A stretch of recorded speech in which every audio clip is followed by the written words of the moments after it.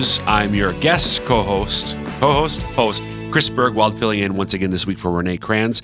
And on today's show, we're going to be talking with Chris Moats, the executive director of the South Dakota Catholic Conference. It's a fascinating interview. We're going to talk about smoke of a particular kind, right, Bill? And all sorts of other things. But we'll get to that in the interview. First, Biblical Bites with Miss B, Brianna Wingen, who's filling in for me. I think you. Okay. I don't know. So, Biblical Bites with Dr. B. We're going to talk about the readings for just a few minutes for Mass this weekend. So, Brianna, you know the first question that I always ask Renee. What Sunday is it? What Sunday is it? Super Bowl Sunday, Chris. Look, she shows up with also, jokes. Wow. I guess it's also the sixth Sunday, right? That was an excellent answer. I think. Uh-oh. And this is coming from somebody who does not pay attention to football. Unlike the other two people in the communications office. I don't care, but I know that. That was really impressive. We have to figure out a way maybe to replace Renee because it. No. All right. Careful, Chris. Careful. Right. So Renee, Brianna, I think you had so you know what Sunday it is. Do you remember? Do you have a chance to look at all at the readings? I kind of skimmed over them. What do you?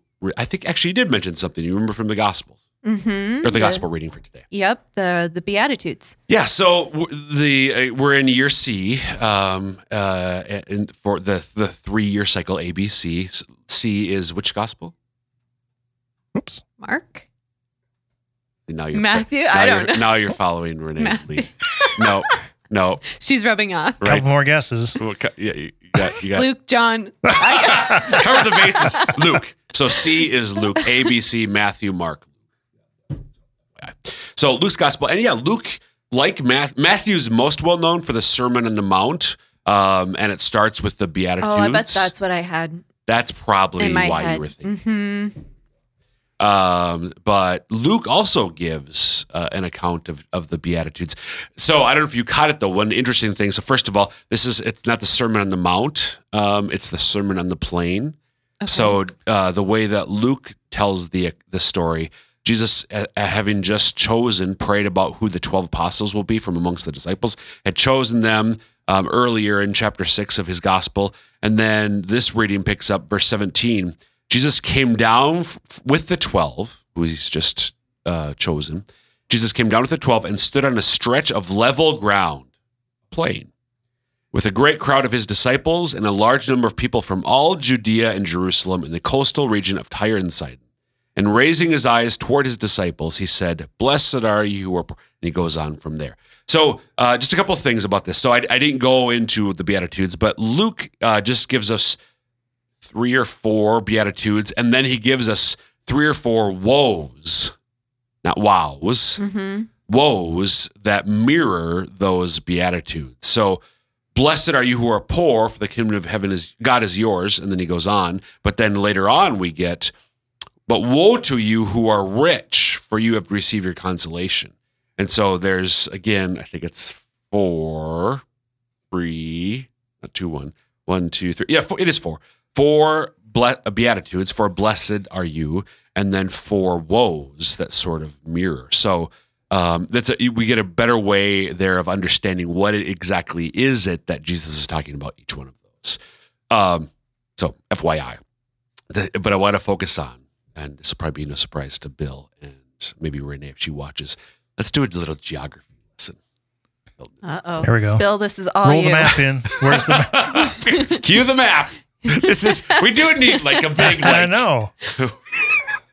Little pointy stick. Exactly. That'd be awesome. Make that happen. A large of people from all of Judea and Jerusalem and the coastal region of Tyre and Sidon. So Judea and Jerusalem, I think so Judea is where Jerusalem is. It's what's left of the kingdom of Israel. Galilee is north of it. So there's Galilee in the north, Samaria, and Judea in the south, with Jerusalem, of course, the holy city. But then we read about the coastal region of Tyre and Sidon. Brianna, I almost called you Renee again. Brianna, what, if anything, and it might be nothing, what do you know about Tyre and Sidon? I know them by name. I don't really know much You about. know the names of Tyre and Sidon? Well, I mean, we read about them in the Gospels. We do. That's about Yeah. all I know. Like geography, I haven't really paid attention. Geography is not. Yep. I like geography, don't I, Bill? I get that. So the coastal region. So it's modern day Lebanon is where these two cities are, Okay. and historically they were great foes. I think they were part of the Phoenician Empire, but they were historical foes of the kingdom of Israel, which means they were Gentiles. So they're not Jewish towns; they're Gentile towns, and people from there are among the crowds with Jewish disciples who are now hearing what Jesus has to say. So already in the Sermon on the Plain, Luke's version of the Sermon on the Mount, with these Beatitudes and Woes, we hear about. And joining me in studio once again today is Chris Moats. Good morning, Chris. How are you? Doing well. Good. Chris is the executive director of the South Dakota Catholic Conference. And today we're going to talk about the 2022 South Dakota legislative session. And that's a mouthful for us who don't live it every day to say. So, Chris, before we get into sort of the details of this session, I think it's good for the listeners just to sort of take a little bit of a step back and think about why a show called Catholic Views, why are we talking about politics? Because everybody knows that faith and politics don't the fact that a theologian and a lobbyist are sitting across the table from, like, this is just... Well, I mean, I often joke that the biggest part of my job is to help people get ready for Thanksgiving or Christmas dinner with the family. Brother. Just like, what are the two things you're never supposed to talk about, especially at the same time in polite company, faith and politics? Keep your religion and keep your politics out of the family meals. I've had many people tell me that. Even people that are like really, engaged with the faith, like, Absolutely. When I, go visit such and such family members, there are a couple of things that are not on the table. What do you do with that? Yeah. So your question's a very, very good one. How do we talk about it? I think one of the places we have to start is it's actually a principle of Catholic social teaching that we don't often think about as one of these principles that, so we've got like human dignity, the common good, subsidiarity, solidarity, but there's this other principle of Catholic social teaching called the duty of participation. The duty of participation. It's this idea that actually we have an obligation to seek the good of the community in which we live. And we can think about community in a lot of different ways, from like the community of our family, the community of our parish, but that also extends to the political community in which we live, meaning, our city, our county, our state, our country. And this is important. A lot of times when people are thinking about politics and political engagement, I kind of blame, cable news for a lot of this, but our mind just goes to national politics. Right. And for a lot of people, that's just like off-putting, or I'll get into it every 2 or 4 years for like, that 8 to 12 months ahead of the election. But actually, for us as Catholics, this duty of participation is not just on a 4-year election cycle, but it's every day of the year, all the time. And it's to be discerned, obviously, can be different for different people. But I really encourage people, think about, how do you live out this duty of participation vis-a-vis this beautiful place in which we all live, the state of South Dakota? Yep. We've got this legislative session, comes around once a year, January, February, March. What's going on in your state capital? And how are your views as a Catholic citizen really getting a hearing there? So there's kind of this theological component, if you will, for us. There's also this very practical component of the duty of participation. The form of government that we have, a democracy, a democratic republic, you can be as virtuous, as Mother Teresa and staying at home, but democracy doesn't necessarily just reward virtuous people who stay at home. Practically speaking, you got to show up. Right. Democracy rewards engagement. So if you really deeply care about the fabric of your community and the moral fabric of our laws, but it begins and ends with you complaining over the newspaper and your breakfast cereal. Well, that doesn't necessarily help. You gotta reach out. And I really liked actually how you started because it pokes at a weakness for us, I think, as Americans. You talked about the duty of participation, not the right to participate. Right. We as Americans, we love, well, I have the right to, but we're less comfortable when it comes to obligation or responsibility or duty. Yeah. For us as Catholics, it's our duty to the extent we can. And Right. what that's going to look like is going to vary from person to person. But to the extent we can, we're obliged. Yeah. We're supposed to. And that, who are you to? Well, this is what our faith tells us. It's Yeah. one of the principles, as you said, of Catholic social teaching. Yeah, I've heard stories too of, sharing this duty with Catholics. I get stories of people from their childhood. My dad would always write letters. And one person even said, my dad would write a letter with carbon paper. What's that? Oh, yeah. He'd stick one of the letters. That's where you hit the CC of the email, right? He'd stick one of the letters in the mail, and then he'd put the carbon copy up on the fridge so he would remember what he wrote. Yeah. We can still do that today. And actually, it's via email. It's even easier than handwriting a letter with, carbon copy paper.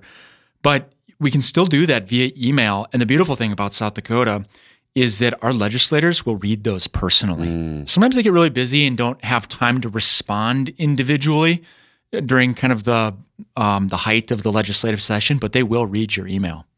Chris, a quick question about efficacy in the political process. Yeah. Email versus mail. Does it matter, do you think? We're talking specifically here about South Dakota. I mean, email is so much quicker, and maybe there's timely reasons why. Sometimes I do wonder, though, but maybe this is more of a more relevant at the national level than the state That's level. a great question. I would say, by and large, you can go with email, especially if you're writing on a specific bill that is going to be really, time sensitive. But I do know that personal handwritten letters can be really, powerful. Last year, the South Dakota Catholic Conference supported a bill that expanded homeschooling rights in the state of South Dakota.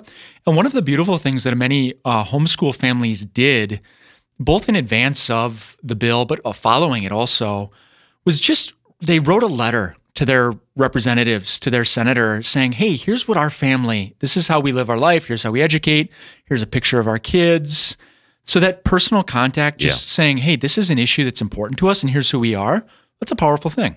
Gotcha. Okay, so that can be a helpful. It can be helpful, but by and large, email works well. What isn't helpful necessarily if you're cutting and pasting, like I'm going to cut and paste the bishop's conference statement. No, just think if you're reading the bishop's conference statement, that's a beautiful thing. Those statements are. Please read them, but just let it sink in and just think about what's important here, and then try and repeat it in your own words. Right. Or if maybe there's one particular aspect that really touches your heart, just put that in your own words for your legislator. Okay, so let's talk about what's important this year in this current legislative session for 2022. Sure. Well, one thing, a position that the South Dakota Catholic Conference just published is a position in opposition to Senate Joint Resolution 502. And you might be, if you're paying attention, you're like, well, hold on, it's not a bill. What's a Senate Joint Resolution? A joint resolution, if passed by both chambers of the legislature, then goes on to the voters for a vote. So SJR 502 has to do with sports betting. Last year, the voters approved a change to the state constitution that permits sports betting in the city of Deadwood. Which, as most of us know, it's kind of like a mini Reno or Vegas. Right. It's kind of a small mountain casino town, kind of a destination gambling spot. And that was approved by the voters last year. And what the proponents were saying at the time was, let's, some Supreme Court case law has made this possible. We can now, bet on sports games just in Deadwood. It's just part of the vacation gambling experience. But just in Deadwood. And now there's this move to not just in Deadwood, but, we can do this in our mobile devices throughout the state if we change our state constitution. So gambling is governed through the state constitution. That's very typical throughout the 50 states to do it that way. So SJR 502 would permit sports betting anywhere in the state, any place, anytime through your mobile device. And of course, in the Catholic mind, gambling isn't wrong per se. Right. But there are certain forms of gambling that are not just sort of this, recreational vacation. I'm going to go to the casino and I've got my budget or whatever, but are more conducive to the words that the Catechism uses are enslavement. Mm-hmm. They're more conducive to addiction. And that's when we start expressing concerns as Catholics. So we look at what this does to the human soul that is actually subject to the addiction, what it does to the families that are impacted, what it does to communities. So we've got some concerns. We're urging a no vote on SJR 502. So again, that's about basically extending the scope of sports gambling beyond the city of Deadwood. Yep, you would have a casino in your pocket. Okay. So it's been described by one legislator as video lottery 2.0. Oh, sure. Yeah. There's an irony there, by the way. You and I have talked. I'm just going to point down this rabbit hole, but the irony that speaking of our phones, what's in my pocket, social media apps were engineered to be addictive, exactly modeled on gambling practices. Yeah. So that's right. It does something to our brain. It does. Which is why addiction is such a concern. And if you look at people who have actually been diagnosed with a gambling addiction disorder, nearly 1 in 5 of those people who have received that diagnosis will attempt suicide at some point. Wow. There's really a human cost to this. Of course, proponents are looking at state revenues. Right. They're saying, this is going to be a great boon, but we can't consider revenues in isolation from really the cost to souls. Right. That's not, tax revenue is not the be all and end all of the common good. That's right. So, yeah. So what else should Catholics be attentive to? Some Bill 159 is a bill that eliminates the death penalty for those who have been diagnosed with a severe mental illness. Okay. We've long supported bills that have curtailed, abrogated, kind of pulled back the death penalty, even in limited fashion, incrementalism. We would support even a complete ban, but we see this as a measure of mercy for those who have been diagnosed with something that's really, truly debilitating to their mental condition. Now, there's a lot of nuances in the criminal code, so there is something as not guilty by reason of insanity. Yep. We're not talking about that. We're talking about people who truly were competent and had the sufficient mens rea, the mental state to commit a crime, but actually there's something that has impaired them to a degree that we actually really want to extend a measure of mercy to certain people that have really debilitating mental illnesses like schizophrenia and so forth. So it's another. So it would take that. So life in prison, life without parole. That's right. So it would only take the death penalty off the table. Okay. We're still talking about the full spectrum of other punitive measures, including, if appropriate, life in prison. Okay, great. If you're just tuning in, you are listening, watching Catholic Views. I'm the guest co-host, Chris Bergwald, visiting today with Chris Moats, the executive director of the South Dakota Catholic Conference. We're just talking about some of the bills that are making their way, or resolutions making their way, maybe making their way through the South Dakota legislative process this year. So in addition to Senate Joint Resolution 502 and Senate Bill 159, what else should we be attentive to? Senate Bill 137 is a bill that affirmatively legalizes commercial surrogacy, which is a practice whereby a person or persons will pay a woman to be implanted with a human embryo, to go through pregnancy, give birth, and then surrender that child to the other contracting parties.